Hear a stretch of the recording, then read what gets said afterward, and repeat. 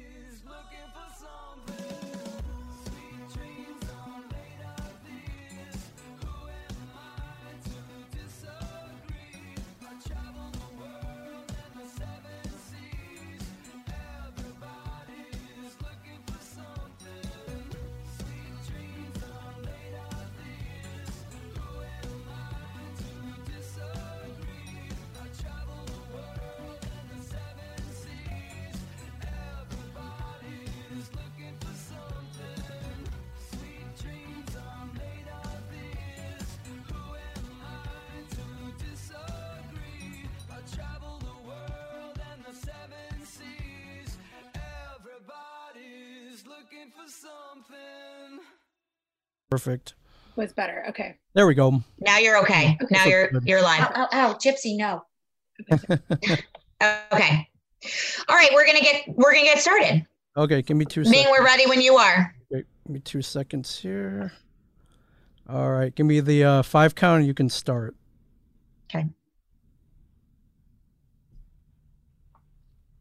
Good evening, Dreamcatchers. How's everyone doing? We haven't done an evening episode in a while.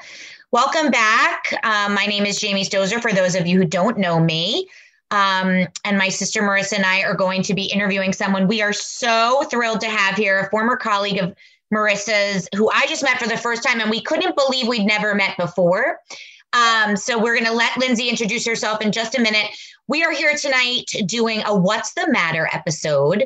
We haven't done one of those in a little bit, and super thrilled to have a guest here to talk us through what it means to network and launch something new in this climate, which I think a lot of our listeners will be able to relate to. My sister and I both can relate to it because we did it this year. I think there's a lot of people doing new and different cool things right now, and relying on your network and the people that you meet along the way and really maintaining those relationships. I mean, look at what Marissa and Lindsey were able to do just connecting tonight. They've known each other for years, which I'll let them tell you about. But being able to rely on that network when you're trying to do something new is so, so key. And building that from the ground, no matter your stage in your career, is a really cool thing to talk about, I think, in a very timely, quote, matter for us tonight. So thank you for being here. Marissa, did you want to add anything to that? Yes, I do. I want to say hello to everybody, and also those of us watching, our friend Lindsey on the West Coast. Happy afternoon. We have a sunny California day here on the East Coast today. We'll take it when we can. And just some background, Lindsey, out of all of our guests, wins the prize of turning around a yes in, I would say, 18 hours, because this slot was booked for another long-term client and friend of mine, Serena, we'll get to in a couple weeks, I promise, who had a conflict with her own work schedule. And it freed up an opportunity for Lindsey, which does not surprise me, because in all the years that I have been putting people to work, I can count on one hand, and I mean this with love, the people that spend time referring others just because they want to help people. And I can count on one hand. I can name them off the top of my head, individuals that I've worked with, that whether they were my client for 1 second, which Lindsey was, it was 1 second out of 16 years. She and I have stayed in touch through every loop, hill, and valley of her professional life. And she has sent me probably no less than 50 endorsed candidates that she personally spoke highly of for me to try and help them. And for me, that speaks volumes in what I do. And we just had a connection when we met many years ago. And sometimes it's just like that. And actually not enough times, to be honest. But sometimes it's just like that. So there's always been a very special, I don't want to put words in your mouth, Lindsey, but there's always been a very special connection between she and I, whether it was professional or personal. I think we just kind of were like that. And probably if times were different and our lives were different, we probably would have been actual friends, right? I think and so, not just colleagues. So anyway, I went out to her the other day because we were emailing as per usual. And I said, do you want to hop on our podcast in 18 hours? And she was like, well, luckily she had like 21 hours because she's on West Coast time. And she was like, yes. So here she is. So why don't you introduce yourself, Linz, and then we'll go back to the beginning, which is our favorite way to tell a story. Awesome. Thank you so much for having me. I'm Lindsey Lopez. I am now the founder of Compliance Organized and full-time mom, director, and I would say mediator and stay-at-home, educator now. So, all of the above.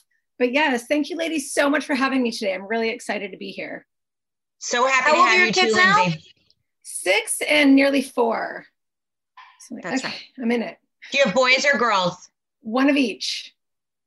Okay, so I have a 8-year-old. I have both boys. Marissa has two girls, and I have one right in between you. My little is just turned 5 in December, awesome. So I am just as much in it as you are. And virtual preschool is just not the same thing. Right? But thank you. You're back in school this week on the East Coast, in our town at least. Knock wood, I knock on everything that sticks for like a little bit. Next week, spring break, and then we're virtual again, and then we'll hopefully sail through the end of the year. Let's just hope for all. So to our listeners, by the way, if you have children, okay, we are trapped. We are free Britney. Get us out of here. We're all stuck in this life. This box that you see me in, this is as far as I go. So while the rest of you are going to weddings and living your life and putting your mask on, I'm still here in this chair. Yeah. Anyway, sorry. We are still here. Okay. Well, one of the things that we like to do to start is our favorite question, which is, if you can remember as far back as you can remember, the first thing you remember wanting to be when you grew up. What did you want to be when you grew up? I knew that I always wanted to be in fashion, but then oddly enough, I really was into bugs and I wanted to be an entomologist. Okay. And I figured if that failed, that I would design lab coats for different scientists. And so I was like, okay, well, if I'm not going to become an entomologist or a geologist, I'll just like go right back into fashion and like design lab coats. But it was so random because now I hate bugs as an adult, and even as like a young adult, that was never my thing. I was very young when I wanted to do that. And it's just so bizarre looking back on it, but fashion was always in the background. And like I'm so glad that fashion was your safety net there. Right. Although I don't know if I've ever heard the word, and I don't know if I would have known that word before. Did you know that word? I love it. And the study of bugs. Study of bugs. Like, and we like to say that typically when we have a conversation with someone, their earliest memory tends to have some sort of correlation to what they're doing now, even if it's the opposite. And so yours might be a little bit more opposite than most. Right? But the fact that you knew from an early age that you wanted to work in fashion and you were already like designing lab coats for scientists at a young age, I think that that's definitely indicative of where you ended up going with your career. By the way, I will say, just shameless plug for a Netflix show I just started today. It is called, I don't know how I've never heard of it, and I'm mad at myself for just finding out about it because it's from 2019. It's called Soundtrack, and it stars Jenna Dewan, who used to be married to Channing Tatum, and I love them from Step Up, and she's a dancer, and I grew up as a dancer, and she's trying to make it as a dancer. It's a whole, I can't even go into it right now. It's so good. It basically is like the soundtrack in your mind, and there's like a lot of performing and dancing and singing in the show, and I love that. But anyway, she said a line today that I wanted to quote tonight. I specifically wrote it down. And by write it down, I mean, put it in my notes in my phone, which was, she was looking for her dream job, which is what we always preach and talk about. And what is it that you wanted to be? And what was your dream job when you were a little girl? And I think she said she wanted to be a dancer and she was trying to be. And she was interviewing to then switch to social work because she realized she was better at helping people, which she did during her dance career. And the guy said to her in the interview, I'm sorry, this isn't your dream job. And she goes, it is my dream job. I just dreamt a new one. And I thought that was such an interesting line because it's something that Marissa and I talk about all the time, is that you can dream multiple dreams in your journey. And you obviously have already had several. So, okay. So your first memory is to be in fashion. So talk to us a little bit about how you got there, not to where you are now, but kind of a little bit about, where you went to school and what you majored in and internships and kind of how you started going down the fashion path. Moving away from bugs and moving into how I met you. Not right? Bugs, exactly. So while I was in high school, as soon as I turned 16, I was like, I got to go get a job. Like, let me go figure something out. And I started working for Tommy Hilfiger. That was like my first step into the fashion realm. So that was your first real job. Was that your first real job? My first real job. No, my first real job was for this theater and vaudeville company called the Great American Melodrama in my hometown. And it was great. I was like an usher. I got to be able to do like stage setup, and I dabbled in stage makeup, and I worked behind the bar. And I got to go and like, not necessarily entertain people, but be the first face they see when they're going to come to this place where they're going to be able to sit back, relax, and have fun. And the whole thing was where was that? Where did you grow up? So I grew up in a town called Pismo Beach near San Luis Obispo, Arroyo Grande. And it's an area called the Five Cities, but there's really like 10 little cities in this area. And the Great American Melodrama is over in Oceano, and it's near the beach. And it's just this really cool like theater and vaudeville house. It's still there today and does really well. Oh my gosh, I love that. Friends, I loved it too. It was great. And I learned so much of like the values that are like kind of instilled in me today working there. Like, always be early, not on time, be early, be ready when the lights go on, and have a smile, because everything else you can kind of improvise and like make happen, but show up, be present, be ready. So it was like, okay, I'm in it. And from there, and I was younger, I was like 14. Uh-oh. She's frozen. Here she comes. I'm just going to take the opportunity to look up Pismo Beach. See what it is. She's still frozen. Can you hear me? Now we can hear you, but you're still frozen, but I can hear you. Okay, I'm back. You're back. Okay, sorry. That's okay. Continue.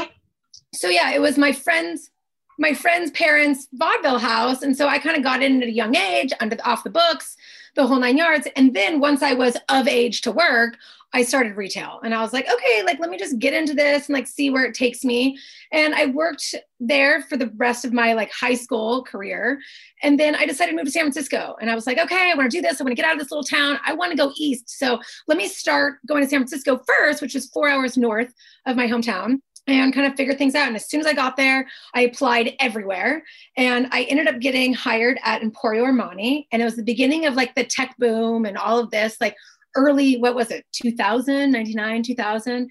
And so it was just like, people were shopping, they were spending money. And I was like, wow, like this is cool. I can earn money doing this, like meeting people, networking, kind of getting my way in. And I was going to school full time. I was at the City College at the time up there and working full time. And when I had time on the side, I was making handbags, selling them at like the local like artisan and flea markets and different things like that.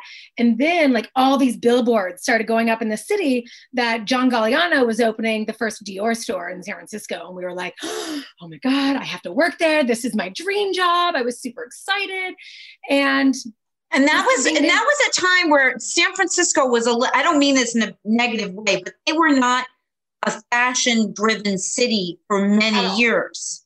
It wasn't really fashion at all until tech happened, right? Exactly. And the people that were shopping with me at Armani were men looking for suits, la, la, la. And so when I went to Dior and got the job there was no men's. And everybody that came in was like, well, where's your men's section? Where's your men's? I'm like, this is John Galliano. Like, this is high fashion. This is like chic women's clothing. It's no way like men's, sorry, you know, but and being there for a couple of years, we had a walkthrough and our VP at the time, Susan Bartholomew, came through and said, I love your energy. I want to see you in New York. I think that you would be great there. Like, do you think that you would ever consider moving to New York? And I was like, yeah, I'd love to come to New York. I've always wanted to be there. Like, I'd like to finish school out there. Sure. And she's like, great, I'll put the transfer in for you next week. And I was like, wait, what? Like, okay. And so I did. I got up. I knew nobody in New York City. And I went out there like with my dad to go look for apartments. And it was like a crapshoot, as everybody knows, trying to find an apartment in New York City in the dead of winter. It was like February, right? And I'm just like, oh my God. But we got in there and I remember it was Fashion Week and I wasn't really familiar with Fashion Week, but I don't know if you guys remember, but back at Bryant Park, they would like rip off index cards and they'd put like a number on it and you could be in standing. Yep. So I figured that was the way to get in. I was there at like every show and was like, okay, like, let me see how I can get in, like start networking with people. And I was working for Dior and all this stuff. And so that's kind of like how I started to like build things and get accustomed to living in New York and like learning, meeting people, all of that. And then I met my husband at Dior. So I had to leave because I was like, okay, I can't work with them. So my boss had left Dior and went to Versace. And I was like, there is no way I'll ever work for Versace. It's too like culty and weird. And it's not my style and it's too flashy. And there's no way I could ever sell that. And to this day, I'm pretty sure that was like the most money I ever made in my life was working for Versace. And it was just, it was incredible. So those were post Sex and the City years. Yes. Right. And, or like it had happened already. You have Kim Cattrall wearing the Versace stuff. That was when J-Lo wore the dress, right? Yes. That was when J-Lo wore the dress and everybody had to have it. Let's talk fashion for a minute. When J-Lo wore the dress, okay? I don't care who One of the most iconic things. Everyone knows what we're talking about. Yeah. Yes. Yeah. When J-Lo wore that dress is when you worked at Versace, which, by the way, was always, you know, flashy and extra, but also, you know, Sex and the City and the J-Lo moment. And then also that was around the same time. Was that when he was killed? No? Right? Or when it was after, it was a little bit after he was killed. Like Donatella had taken over and the boyfriend Paul was involved and all of this kind of stuff. But, and once I got in there, I realized it's real American culture. It Even is. though they're not American, but like that piece of it was a part of American fashion history. Yeah. By the way, that's a really good documentary. That's a really good show, by the way. It is. Really, it was incredible. Show. We watched that. So incredible. Fascinating. But that's not where I met you. No. So then you went. How long were you there? I was there for about 2 years. And the only reason why I lasted only 2 years was I was secret shocked by this Brazilian man who came in and he was like, I really like what you're all about. He ended up calling me, let's meet at an espresso on Madison Avenue. And I was like, okay, like, who is this guy? And I met up with him and he's like, I need you to be the director of my stores. And I'm like, I'm in sales. Like, I can't go from like sales associate to like director of store. Like, there's got to be an in-between. And he's like, no, come to Brazil. You'll meet my team. You'll see everything. I'm like, who is this guy? And of course, knowing me, I'm like, sure. Like, okay, I'll go to Brazil. And he's like, come down like next week. We'll like have my assistant, like get you all the tickets and everything else. And I was like, am I going with like a serial killer? Like, who is this person? Like, I've never heard of him, but he says he has a store in the meat packing. I'm like, what is happening? And come to find out, he had a store in the meat packing and he had these big dreams and aspirations for his over the top store. And it was incredible. And I did, like, a week later, I went to Brazil just like on a whim, like, okay, like, here, mom, here's copies of my passport. Here's everything that you might need in case I never come back. Oh my gosh. And then I came back, I landed as the title of like director of his store. And that's when I really had to pull up my big girl pants and learn real fast about everyday operations and hiring and firing and buying and market week and everything. And it was all encompassed in one really short year because he was so kind of like fly by the seat of his pants kind of guy, it wasn't stable. And so I had come from this very corporate kind of background where like— What brand was that? Where was that? What was that company? Carlos Miele. Okay. Carlos Miele down the meatpacking. And I think that's where I met Marissa, because it was towards the end of there. And I was like, this just isn't steady for me. I need something a little bit more stable. And, you know, like, how can I kind of like get my foot in with this background that I now have? And now that I am in management and directing all of these people, quote unquote, like, how can I kind of like start to move up the ramp? And from there, I had left and kind of stayed within retail management and went to Temperley London, a beautiful, beautiful English brand, Alice Temperley, who ended up closing her store in New York, but has a great, beautiful stores in London. And then I kind of got hooked with the Brits. And then I went to Matthew Williamson, and he was an amazing Brit. And then from Matthew Williamson, I was like, okay, maybe these like smaller brands aren't really working out for me. Let me try something bigger. And then I decided to go to like the biggest conglomerate, which was Burberry, and was like, this is wild. And I ran the Soho store down in Soho. And I had a pretty big team, and that was really great too. And I learned so much, and it was really back into like being corporate. And then I had gotten married and was like, gosh, there's just like all these other things. And I feel like I'm giving all of my energy into this store. And it was like, I was working 10-hour days, and I didn't have a work-life balance. And my sister had kind of approached me and was like, you and I like can really do this. We're super entrepreneurial, and I think that we should like start our own business. And I was like, working with your sister is really tough. We did it once. We didn't do it again, but Godspeed to you guys. You clearly are like in it. We're figuring it out. We're still learning. We're still working on it. You're doing damn good. So you got this. But with my sister, I was like, okay, like, let's see what we can kind of come up with. And we, within our network, had some guy who is the owner of a very well-known Swiss tool company, and they made these incredible like little heart tweezers, and nobody had seen them in the US. And we were like, let's get them into the market. Let's do that. Let's find products and put them into the market that nobody knows about, and like see what we can do.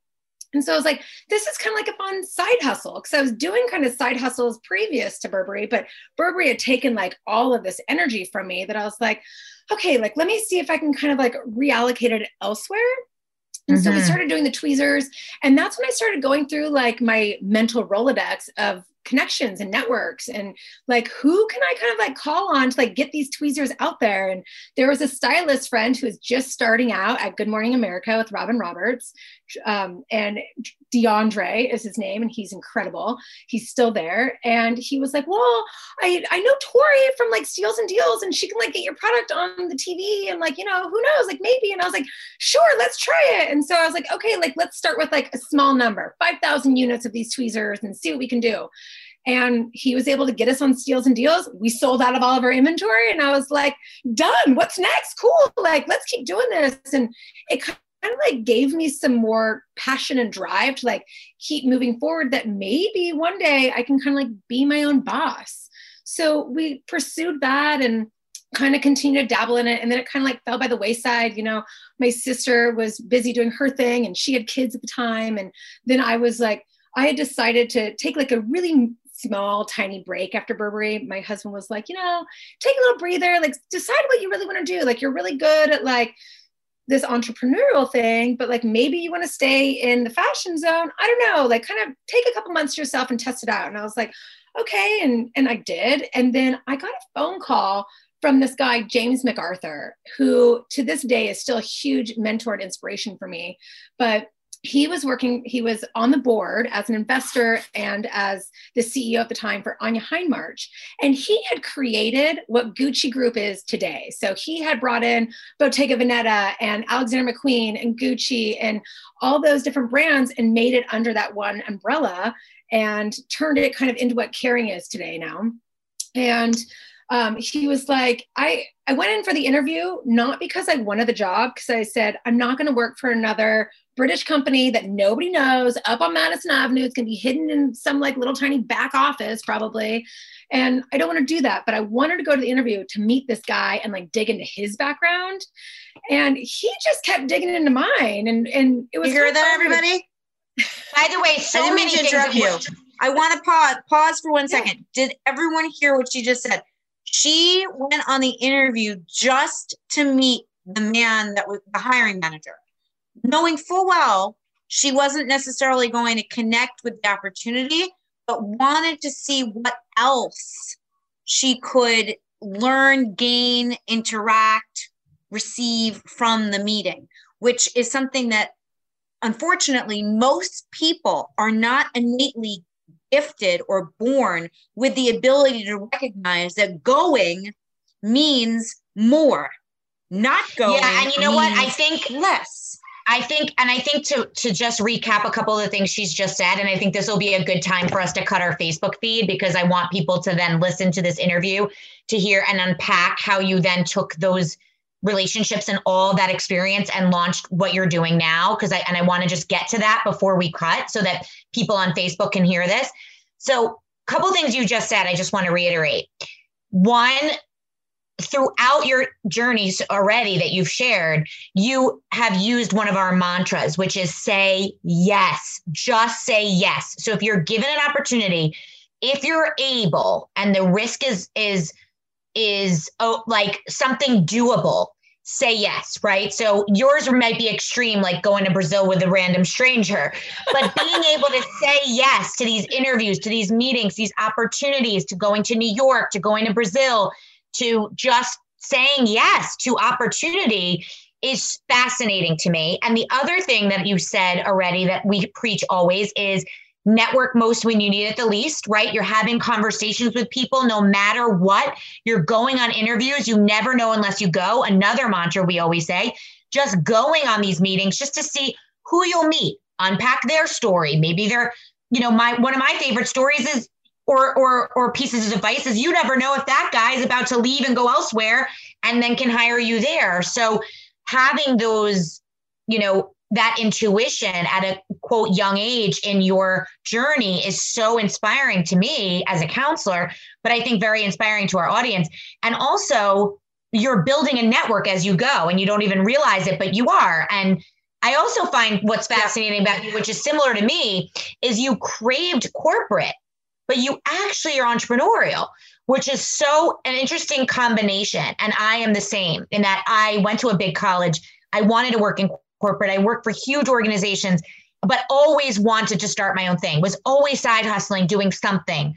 And it takes some time to get there. And all of a sudden you're like, you have that aha moment. So not to fast forward, but I do want to kind of fast forward to where, if you could just bring us to speed from where you just left off to the aha moment, which is before you do that, can you guys hear me?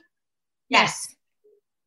Yeah, you've had no trouble because everyone's frozen on my end. But I just want to say, two things. Speaking to my fashion audience, our fashion audience. First of all, Lindsey is an example of a true someone that put something in front of her and was able to obtain or chase what she wanted.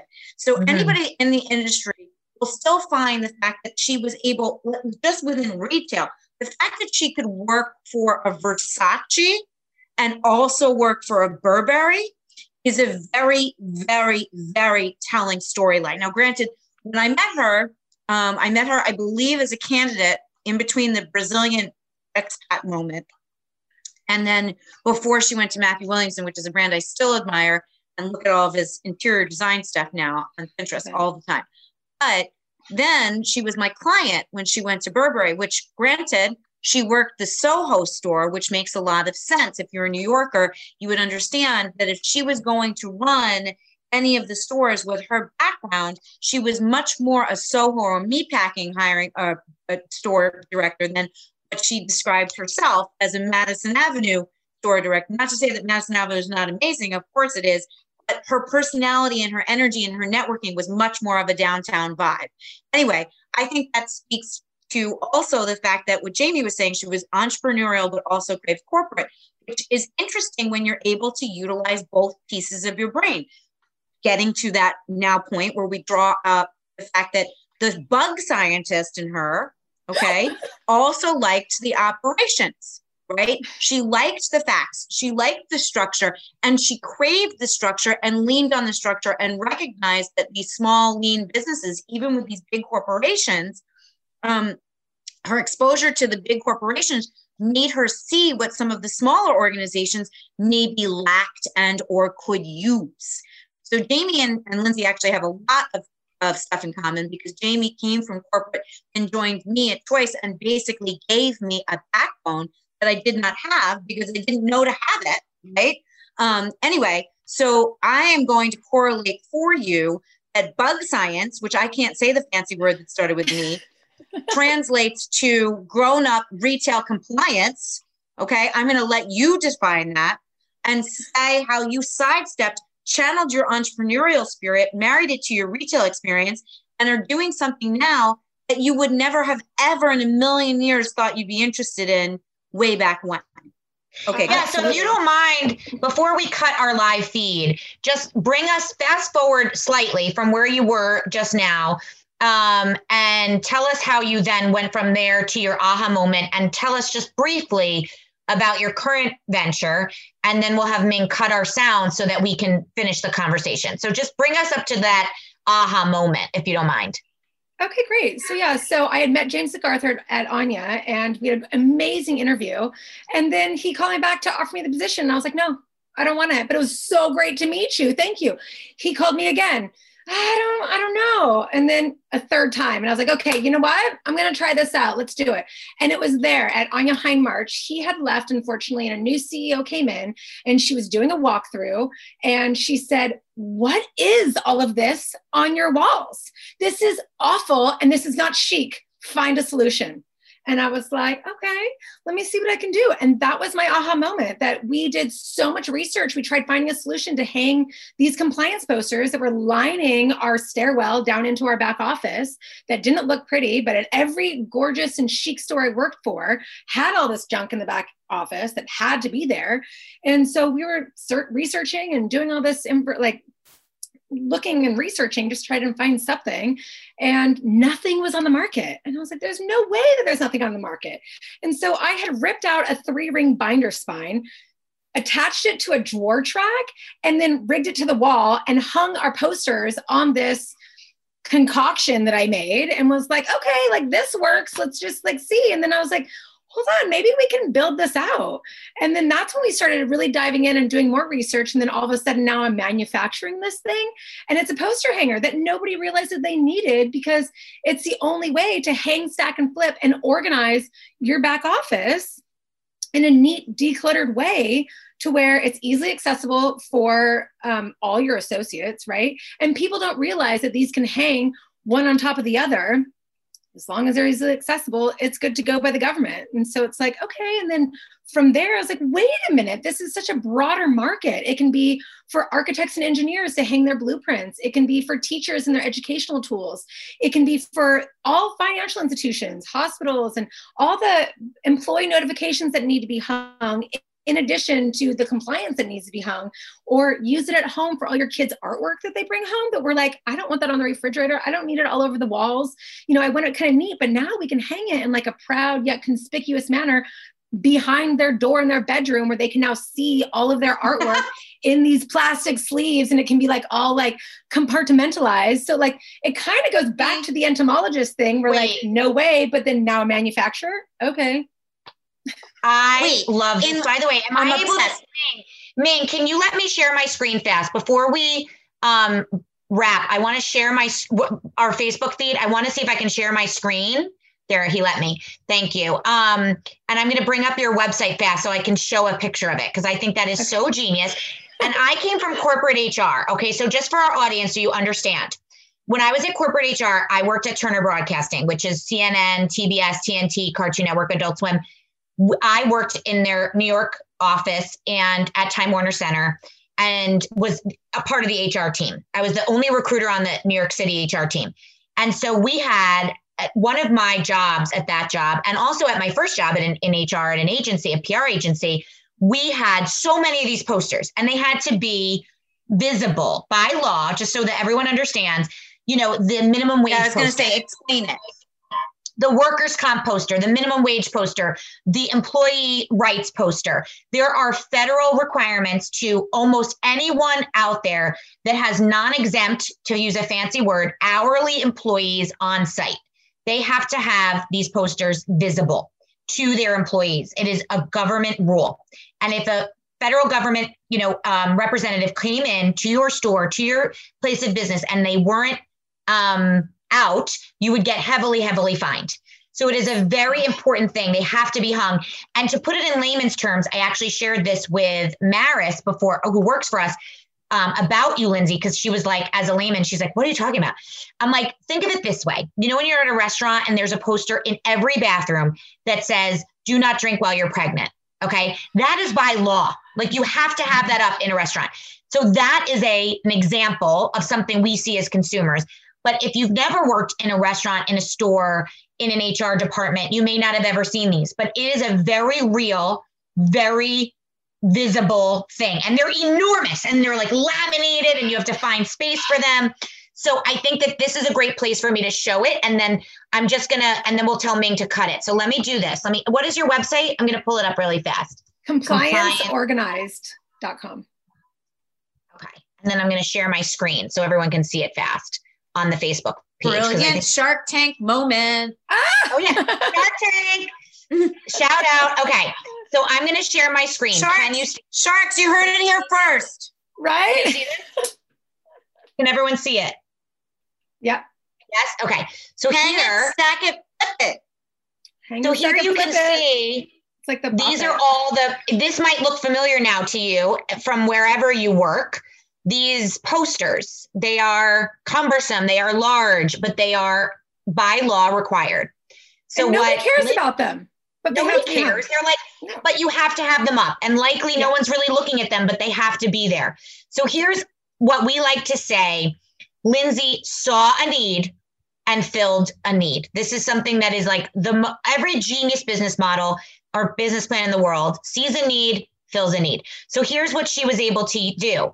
She created what, like you said, you were able to take this like 3-ring binder situation, attach it to what looks like a retractable door thing. So do you want to just describe it fast while it's showing? Yeah, so totally. So it's wall mounted, it's metal. It retracts out from about like 2 feet out to 3 feet.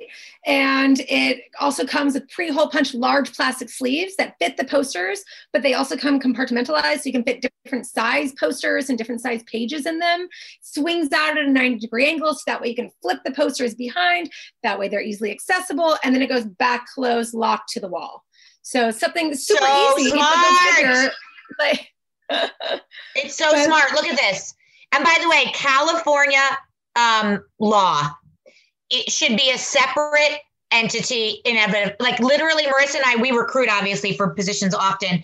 We're like, knowing California labor laws is like a job requirement, like next level, like bold 72 font, because that is in and of itself something. If you need to know these laws and labor laws, and they need to be displayed, and especially in California, but every state. So I think that this is so genius. And on that note, I wanted to just share that with everyone and show her website, Compliance Organized. And just quickly before we cut our feed, what's your status with this right now? Like, are you trying to get it into everywhere? What is your, tell our audience how if they're interested in this, if they have a store, if they work for a company, like what stage of the process are we in right now? Well, we are continuing to take pre-orders at the moment because it has been a very long process trying to get this thing manufactured. You think it would be really easy, but after reaching out to over 150 manufacturers in the US, not one was willing to take it on or capable to do it. So we've had to go overseas, and now we are finally in contract with the supplier who is producing the pilot, and in 45 days, that pilot is getting launched, and they are all pre-sold. But if other people or businesses, companies want to pre-order it, we can also include that into another lot that we'll be getting within the 45-day mark. And then we'll be taking big orders we're going to do buyer to buyer first, like Staples, Office Max, big kind of retailers like that first, and then partnering up with compliance poster companies. So all of those compliance poster companies that send you those notifications that look like they're coming from the government, but they're not. They're saying like, your posters are out of date. You got to get new posters, la, la, la.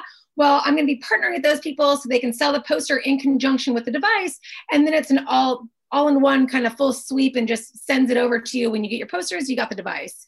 Makes it easy. I love this. And by the way, mind blown. Okay, Ming, you can go ahead and cut our Facebook. Thank you, Facebook Live. This was awesome. And if you want to hear the rest of this conversation, which I am like enthralled with this idea, I think it's genius. Check us out on Spotify and Apple. A nail biter. This is a nail biter. Yeah. Every day that we lead with light as the Dreamcatchers is made possible by our parent company, partners in crime, Choice Fashion and Media, division of Choice Associates, where we've been putting people to work since 1974. So if you're looking for work or you're looking for people to work for you, check us out, www.choicepersonelinc.com.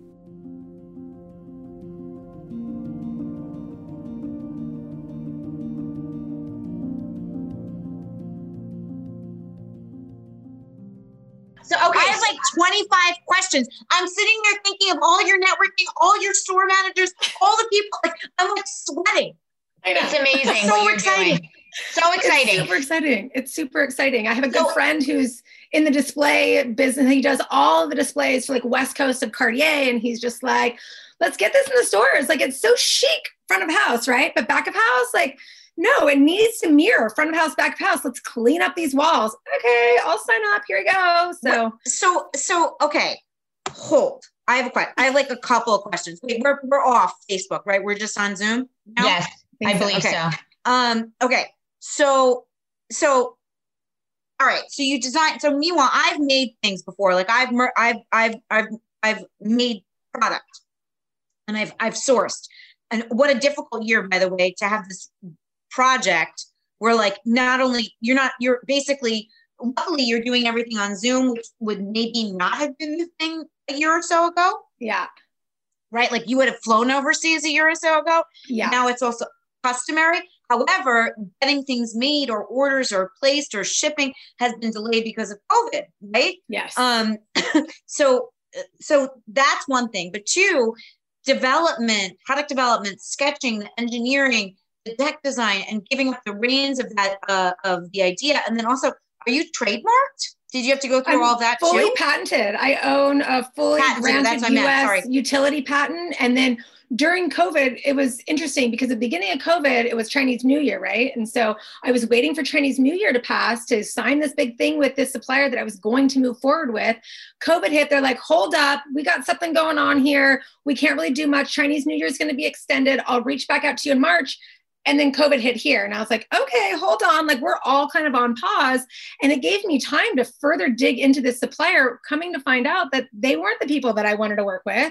So I was like, okay, like, let me get like more things, like more notches in my belt. Let me make sure that my patent is like even more up to date. Let me get like how to manufacture it patented, right? And then let me get like a design patent on it. And then while I'm at it, I started coming up with other ideas. Like, I'm like, we need something else. Let me develop something else that's completely unrelated, but kind of still under the same realm. And I did this like clutch thing. So like people could hold on to the Subway bars and like not have to touch it and like be in their purse, and like antimicrobial and like all this kind of stuff. I'm like, okay, let me just sign up for like more things. And like, I did more patent pending things. And I just kind of became more busy during that like beginning part of COVID to like see where else I could go with this. But it was really all about reaching out to my network and making sure that I had the right things, because going quickly back to getting it developed, getting it engineered, I had been working with different engineers that just so how didn't long, get by the way, how long has this process been going on? Like, how long from the aha moment, from the CEO? 4 years. You had that idea 4 years ago. This woman that took over your business came in and was like, this is messy, clean it up. Yeah. And that was 4 years ago. This is taken for you to. 4 years. Were you working then throughout? Like, when did you start focusing on this full time?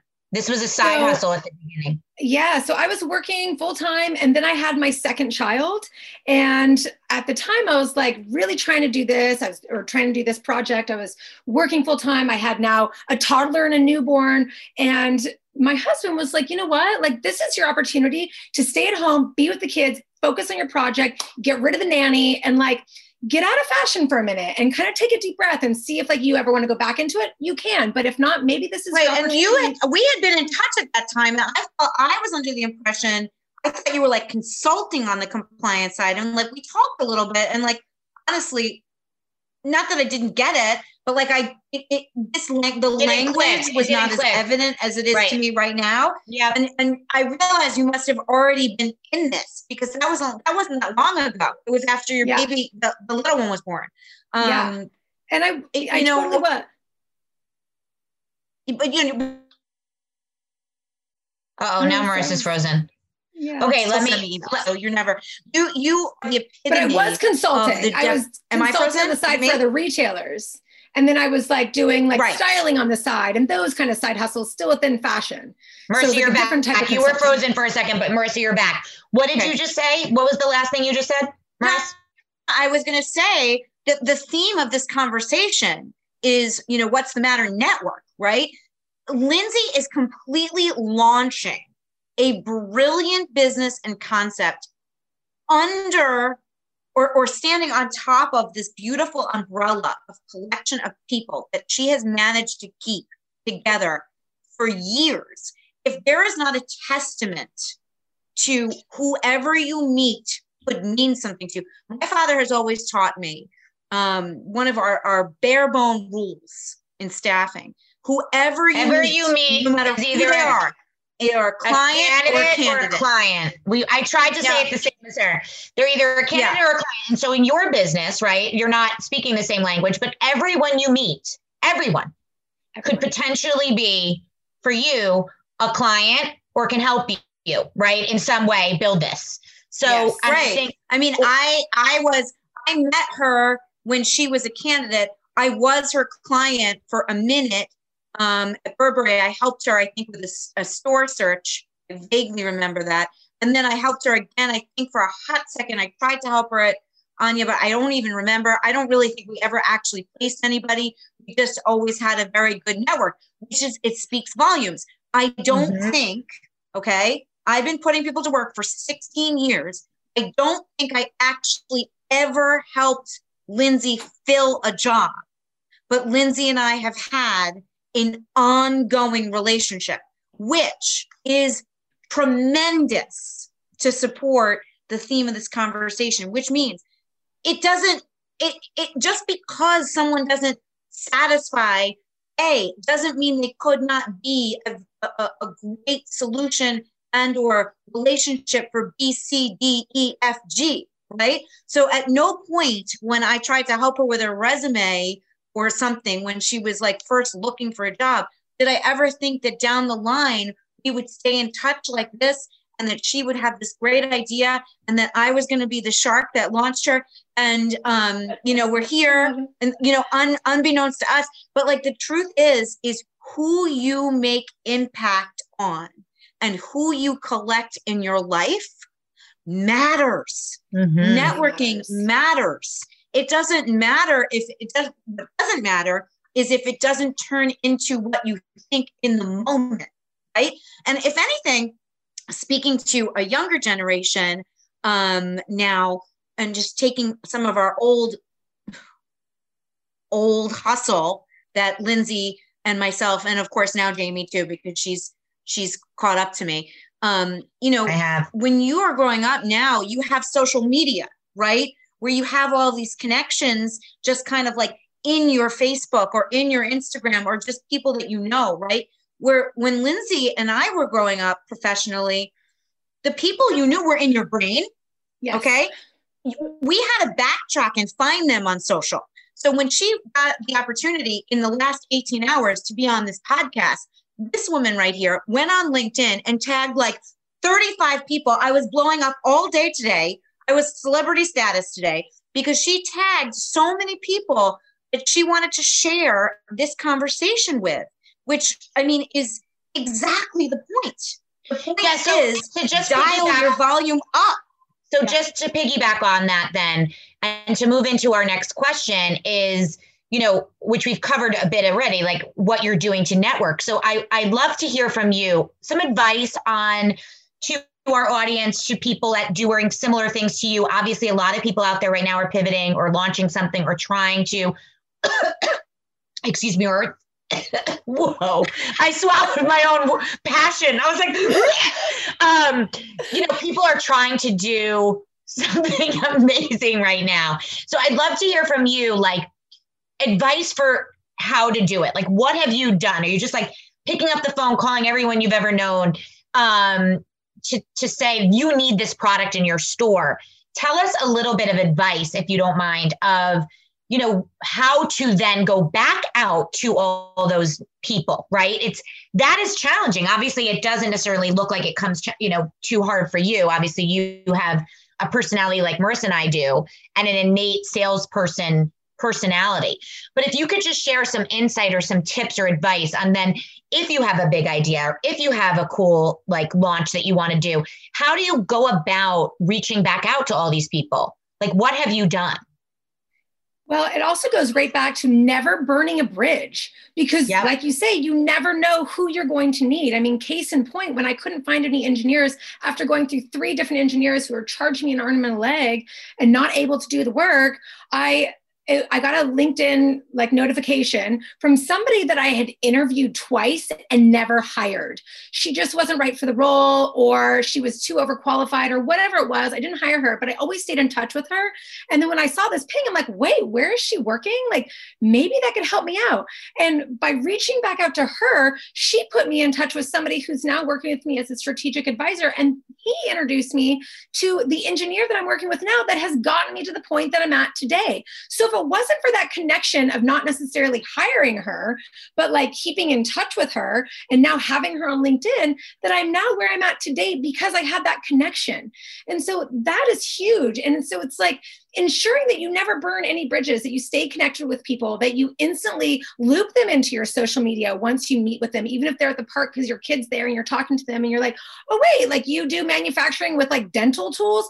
Cool. How can I get to know like how I can learn more about dental tools and manufacturing metal? Totally. Like, it's so like, Marissa and I. Marissa and I would be like, tell me more about the dental tools. I'm telling you, like, by the way, unfortunately, there might only be 3 humans cut on this cloth in life, and we might be on this Zoom.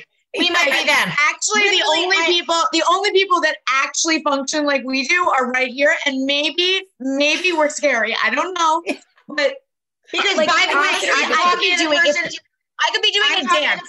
I'm cheering.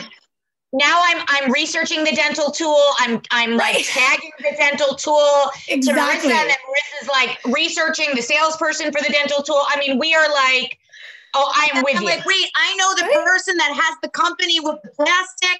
Next thing you know, you know, and that's why Jamie and I are so successful, because we're behind the scenes connecting all these dots. But just that is what we were trying to do with the web. That is why we launched what we launched this year, which is an extension of that's why we launched our podcast, because we do have all these people kind of just floating in what we called our orbit for many years. And now we call our web, which is essentially the web of Marissa and Jamie. It is the twined humans that are just, you should know this person and you should know that person. And you know what, Lindsay, at the park, you should meet my friend, you know, Marissa, who is blah, blah, blah. And that is literally what we have built a business on this year. And as we continue to meet more and more people and talk to more and more people like you who are like-minded to us, the web is continuing to grow, because even though we've known you this whole time, we're like, but wait, Lindsay, we know someone in our web who might be able to help you with X, Y, and Z. And like Marissa and I are texting each other because we're working on a role right now that Lindsay might be able to help us find someone for. So like this I was like, I need to ask you before we get off, because I know you'll have the answer for me. And help us on a job we're working on right now in California. But that literally before in between us being frozen, we both texted each other, don't forget to ask her. So, you know, and it's literally, it was like at the same time. She wrote it, I wrote it. Might as well have just had the ESP right through the screen. Yes. I feel besides burning a bridge, besides not burning a bridge, Lindsay, what other wisdom can you share with our audience about networking and the skill it takes, or what you've done and how you reach back out to those folks? Is it mostly through LinkedIn? Yeah, how do you remember everybody? It's not that I remember everybody, but there's a few people that stand out, and then their web stands out. So it's like, oh, okay, I remember so-and-so, and they know all those people. So let me see how I can track to them. And it's networking. I mean, even I was going to pitch events. I wasn't prepared to pitch my product. It was far from being ready. And I would go anyway and see who I can meet and who could possibly be interested. And like, there's some guy that was like, I own all the Subway, not all of them, but he owned like 40 Subway franchises in the city, and was like, we have to have the meal prep of like how to make the latest sandwich every month on the walls. I need your product. And I'm like, great. I need your business card, and I need to know all your store managers of all your Subways, because that way I can like reach back out to them if like for some reason like you get off the hook somehow, you know? And so it's like constantly like going to these different events or going on like 1 million cups and seeing what type of like meetup that they're having, or, you know, so it's meeting new networks and meeting new connections, and then utilizing the old connections that I have and saying like, hey, do you know anybody that like would be interested in this, or who could help me out with this, or like, how can I find an engineer? Like, there's got to be somebody here, you know? And it was just like really going through like my mental Rolodex of like who I know and how I know them and what do they do. And like, I have such a big retail fashion kind of network that I was like, well, how are they going to help me out with manufacturing and everything else? But at the same time, they have the connections where they just need the product. So it's like, okay, I'll put you in touch with my HR people. So then I'm like, ooh, I got to like weasel my way into like HR communities and like, who are the buyers of this? And how can I get into the HR community? So it's just always we can help you with that. Yeah, we can. Yeah. We can help you with that, by the way. Awesome. Yeah, for Thank sure. you. I appreciate that. Because by the way, your buyer, you're doing all your client. Are you doing this all by yourself? On my own, yeah, 100%. I mean, I have a little bit of help from my strategic advisor, more so like end of last year, I was having help from them. And then now I feel like now that we're about to like get ready and like launch, hopefully I'll have a little bit more help. But I would say that it's all me. And I'm just like, I have my dad, who I consider like one of my mentors and early investors, and I can bounce ideas off with him. But it's kind of hard sometimes when I don't have like an actual business partner that I can bounce ideas off of. I'm really lucky right now that my supplier person in China is a connection through an old roommate that I had in San Francisco. And I recently met her during COVID randomly. And now she's a super trustworthy source. And I'm able to bounce ideas off with her. And she'll be like, Lindsay, did you ask for a sample from them? And I was like, no, I mean, I just got them like the thing. It's just going to be a smaller hole in the plastic sleeve. It's not a big deal. And she was like, really? It's not a big deal? It's going to be a big deal when you have 100 sleeve units that you're not going to be able to do anything with because you didn't ask for a sample. And I was like, okay, so it's like, you're right. Conversations like that I need. And I'm like, oh crap, I need a business partner. But at the same time, I've been chugging along on my own, and I just have to continue to like keep digging deep. And that's like something that I'll put out there. Like, there are some people in our things. web that you guys need to speak like ASAP. Like, I'd love it. One is a woman, Laura, who is one of our champions. She is very well connected in manufacturing. I bet you she would have some really, really good. I mean, granted, her background is not necessarily like this piece, you know. Then also, I'm sure there's part of you that once you get this off the ground, you would want to be able to find a U.S. distributor, I mean, or a manufacturer. I mean, it's like once you get it going, the problem is, of course, the cost in the U.S. is always more, which will be hard to go back from. But maybe by then you can figure out how to, I mean, whatever, I'm dreaming big for you. Like, I'm thinking ahead of how you would partner and, or, you know, different organizations. Like, we have a girl, I have a girl that I've gotten a job years ago. And she was an account executive. And then she somehow went from, she was a Michael Stars. I got her the job as a Michael Stars account executive. Okay. It's just love it where we're at timeline wise. And now I think she works as a director of sales for, do you know, Poppin? So that to me, and they're in Staples. Well, we have a million people in our web that could be a good connection to you. And that's, I mean, that in and of itself is testament to why you're here today. It's so fun. So fun. So excited. Wait a minute. I have like 2 or 3 more questions, but one of which that I really want to get to is, you know, as somebody that's so high energy and so connected and so, you know, engaged and entrepreneurial and all the things that we are and sparkly, you know, there must be something that you tap into that keeps the inspiration going, right? So you see this, it's right there. It's been 4 years though. So like, talk us through what inspires you. Do you have a mantra that you say to yourself every day? Like, how do you stay focused and inspired to like keep going? And how have you done so for the last 4 years? What has kept you going and inspired? I would say the unknown. For some reason, I like change. I like newness. I like the unknown. And I'm like, what is it going to bring me? And a big part of it is community. And I love connecting and networking with people and all of that. And oddly enough, there's really no community in this whole manufacturing thing and bringing a product, you know, to market. But I want to build a community within my brand. And I would like, there's so many people that I know who are so talented that I would love to come and work with me and say like, okay, how can we build this community within our brand? And that inspires me to know that there are people out there that I would want to hire to work with me and to kind of create this community within the brand. That's kind of like a purpose for me that I want to work towards, of like, you know, lifting people up, being a great leader, having this camaraderie and getting back into a workplace with people that I like to work with. And I want to be able to build that.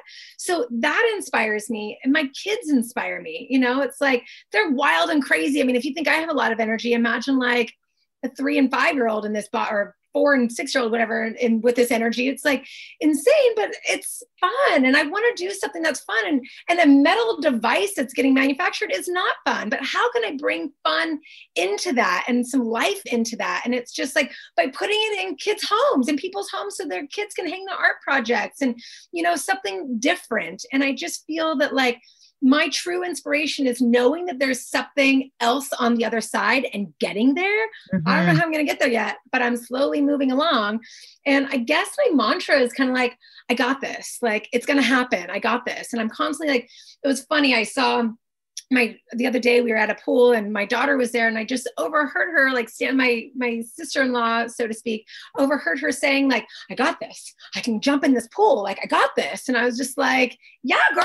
Like, so I guess it is my mantra, because I'm often saying that because there's a lot of times where I've been stopped at obstacles and there's been lots of challenges in my way, but it's like, move aside. I got this. Like, let me just like figure it out, you know? And I think that's kind of like where I'm at. Like, I just want to keep moving forward to see like what I can do and like see like how I can get this to actually launch and get it into people's homes. And I like envision it in people's offices walls. And with that, I feel like there's going to be a community behind me, kind of just like, let's do this together because we got this, you know? And I feel like that's kind of like a big thing for me of like, my community and my friends and my network, and like how I can kind of like leverage them and just kind of like utilize this talent that surrounds me to kind of like work with me and make this happen. And I feel like that's really important to me. And I feel like that's the only way I'm going to be able to. Do you think your collection of people or your ability to collect people is your superpower? I would say so. It's definitely one of my superpowers, is connecting and meeting new people, because I love it. And because I'm like, ooh, you would be great for this. Let me put you in touch with so-and-so. And I love doing that. 6 degrees of Lindsey Lopez. Yeah. That's us too. Everywhere we go. You guys. You guys know Marissa and Jamie. Oh, you don't know Marissa and Jamie? They're sisters. They're this. You guys need to meet, blah, blah, blah. And it's constant. And that's usually one of our favorite questions also, besides our first question of what do you want to be when you grow up? It's what is your superpower? And also that has changed into, you know, who are you in your group of friends, right? If you're the one, we give this advice always to like our candidates. It's like, who are you? Like, are you the one that makes the reservation? Are you the one that, you know, sends the group text? Are you the one that buys the gift? Are you the one that everyone's Venmoing? Like, are you the one that just pays the bill? Like, who are you? And that typically tends to dictate what you might be good at, right, in life. And if your superpower is connections and bringing people together and kind of being this magnet, this center, this anchor to people, that is a true gift. And that is something that you, as you've gotten older, I'm sure, have realized is something that you are not only really good at, but should tap into as far as a leader. Like, you are a natural born leader. You've spent many, many years working as a leader. So how do you lead? As we say, lead with light, right? You're figuring out ways to lead with that light and bring your collection of people towards that light and creating this, you know, yes, quote, dry, you know, not fun invention, but figuring out how you're going to improve the lives of so many of your peers and your former self in retail.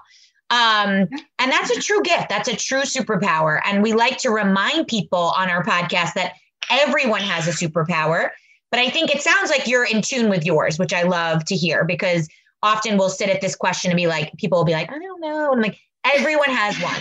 Everyone. Right. I agree. They do. I totally agree. Okay. So is there anything that we should have asked and didn't? Anything you didn't get a chance to say about your product, about your timeline, about your story that you just wanted to insert at this point? We always like to ask that at the end, just to like make sure that we got everything in. Like, anything you didn't get to say that you wanted to make sure we talked about. I think that's it. I'm excited to be here. I'm excited to be talking about my product for the first time pretty much ever. I haven't really put it out there because it's been such a long process. And it's been, you know, I joke that it was like Chinese New Year take 4, because at the beginning of every Chinese New Year, I was like talking to suppliers and something else, and then something fell through, you know? So I was like, I'm not holding my breath this time. But now that it's like signed and ready and the pilot is on the way, it's like, okay, this is happening. And now I got to turn my prospective leads into real prospects that are going to say like, yes, I've gone out there and I've talked to the Staples and the Office Depots of the world. And they're like, this is a great product.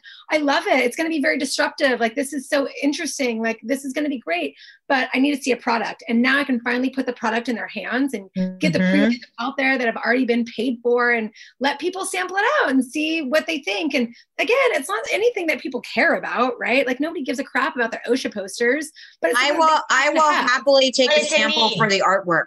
I would love a sample for the artwork.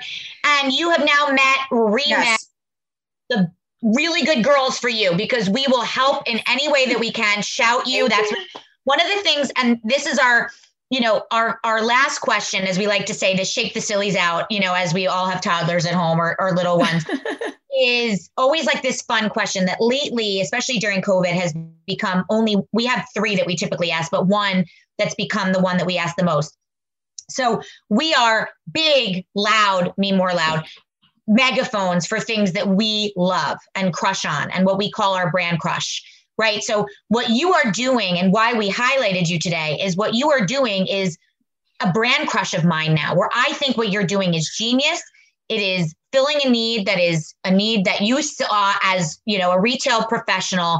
And that is usually the most, knock wood, successful kind of business, is something that is filling a need, right? So as a new business and as a new brand, you must at this point have done tons of research on things that you crush on, that you're like, they're killing it. And I'm obsessed with how they're doing this and I'm going to emulate that.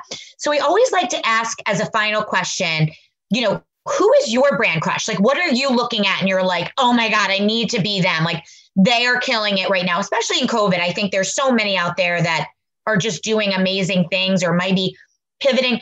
I will start because it gives you a minute to think. My newest brand crush is Bombas socks, which I just received. By the way, they have amazing customer service because my first set of my kids and my husband have had them for a while now. I finally bit the bullet because I got my first pair of Golden Goose for my birthday. And I cannot figure out a pair of socks that works with them. And all of my girlfriends were like, you've got to get Bombas to work with them. And I was like, all right, fine. I'm fine. I'm finally biting it and I'm getting the Bombas. And of course I order them and they get lost in the mail. They're still not here, by the way. Don't know where they are. This is 3 years. So I email Bombas. They already sent me like a new one. The new package already came. I'm just obsessed with them. They give back to the community. They give, you know, every time you buy a pair, they give it a pair. So I'm crushing hard on Bombas. I think they're doing amazing work. I'm wearing my hot pink ones right now. I'm currently wearing them as well. There they are. Yes. We're not live anymore, so I can just do that. Do you have anything that you, by the way, to my audience, I just showed my foot. So Lindsay, do you have a brand crush currently? I do. So I would say there's two. One, oh no! Started in Fort Greene. She is Wait, incredible. you just froze for a second. You froze for a second. Start over. Bummer. Can you hear me now? Yes, I can hear you. Back on? Okay. So Jill Lindsay is a brand in Brooklyn. She started in Fort Greene and she started with some local designers and some local people that could offer different services. And she really exploded and she's been doing phenomenal. During COVID, she opened a store in Rockefeller Center and I'm so proud of her. It's so exciting, but she does. What is it again? Tell us again. Jill Lindsay. So same first name as me, but it's her last name and it's her namesake as her company. But she is a true community builder and she's brought on different people to do Reiki and different people to do massage and then different people to like come in and like show you how to pour candle wax or make flower head wreaths. And she'll have children sing along in her store while selling you like candles and gorgeous jewelry with like sunglasses made from some local person in Brooklyn. She just really knows how to build a community within her store. And then lifestyle she was able to branch store, out. Cafe and wellness center, curated events involving makers, health, community, and foodies. Marissa, this is right up her alley. This is awesome. She is incredible. And she used to work with me at Temperley, London. And it was so cool to be how I met her and then how we stayed in contact. And I remember her first week that she had like opened, I had gone in to like see the store and she was busy and it was just her. And I'm like, girlfriend, I want to help you. I put my bag down. I'm like trying to sell to people and just like, it was so fun. And then just to see her now take off, I know, right? I'm like, I got this. Let me put her in the fitting room. Like, la, la, la, you know, just because it's like, what a great concept. And she's like, I'm going to offer bridal, but not just bridal dresses. Let me offer you the contact to the photographers, the flower people, the venue places, like everything. And she just kind of thought of it all and then does like a yoga class downstairs while you're shopping for your bridesmaid dress upstairs. And it was just really, really cool how she did it. And then she opened this store in Rockefeller Center and she's killing it. And she is pure magic. You will never not see her smile. She's got the most beautiful smile and she fills up a room and everybody wants to be part of her community, just like you guys. So like everybody wants to be attached to you. Sounds like we need Jill Lindsay on the podcast. Yeah, I'm ready. You do. I'll make a connection. No, we're coming for you, Jill. We're coming for you. That's right up our alley. That was one of our many iterations of our business plan over the years. I love that. And then I would say my other kind of brand crush that I love just because I love the product is Happy Bird Beads. Which I might be a little biased, she is my sister, but she is so crafty and creative with the different earrings that she's making and hat bands. It is incredible. You can find her handle on Instagram, Happy Bird Beads, and everything is done by hand. And people have tried to compare her to like ink and alloy. I'm like, nah, that's made in India. There's no design aspect to that. And she is like hand sewing and like beading creating every single one of these earrings by hand, and the inspirations that she pulls up from. Marissa, this is right up your alley. Look up the Dreamcatchers, ladies, because she's got some Dreamcatchers on there, and they are incredible. I guess we're gonna need a Dreamcatcher. Wait, Lindsay, is this the sister you broke up with? This is my sister I broke up with the quick. I'm so glad you set her free. Thing. Yes, set her free, and now you're both doing something incredible amazing. Journey with Happy Bird. I love that. Well, this has been such a pleasure. I'm now obviously on Happy Bird. I'm following her from the Dreamcatchers When was account. the last time you spoke? You had this much fun talking about compliance. Never. So much fun. Never. Like, this is so great. I love you, ladies. This is so fun. This was so much fun. Thank you for being here. I can already feel the beginning of a magical reconnection celebration of network right here. And you heard it here first, because we have so many ideas for Lindsay and probably for her sister. And can't wait to have Jill Lindsay on the podcast and all the things. Jill, happy birthday. Well, thank you to Lindsay. Thank you to Ming, who does our sound in a shared universe. Thank you to our sponsors. Thank you to my beautiful sister, who I always like to call beautiful at some point lately. Every single time we're on the podcast. Both are beautiful. Thank you. This is as good as it gets right now. So anyway, thank you, Lindsay. Thank you for being here. Feel free to stay on after we cut. We can chat about other things. But Ming, thank you for doing our sound. And thanks everyone for listening.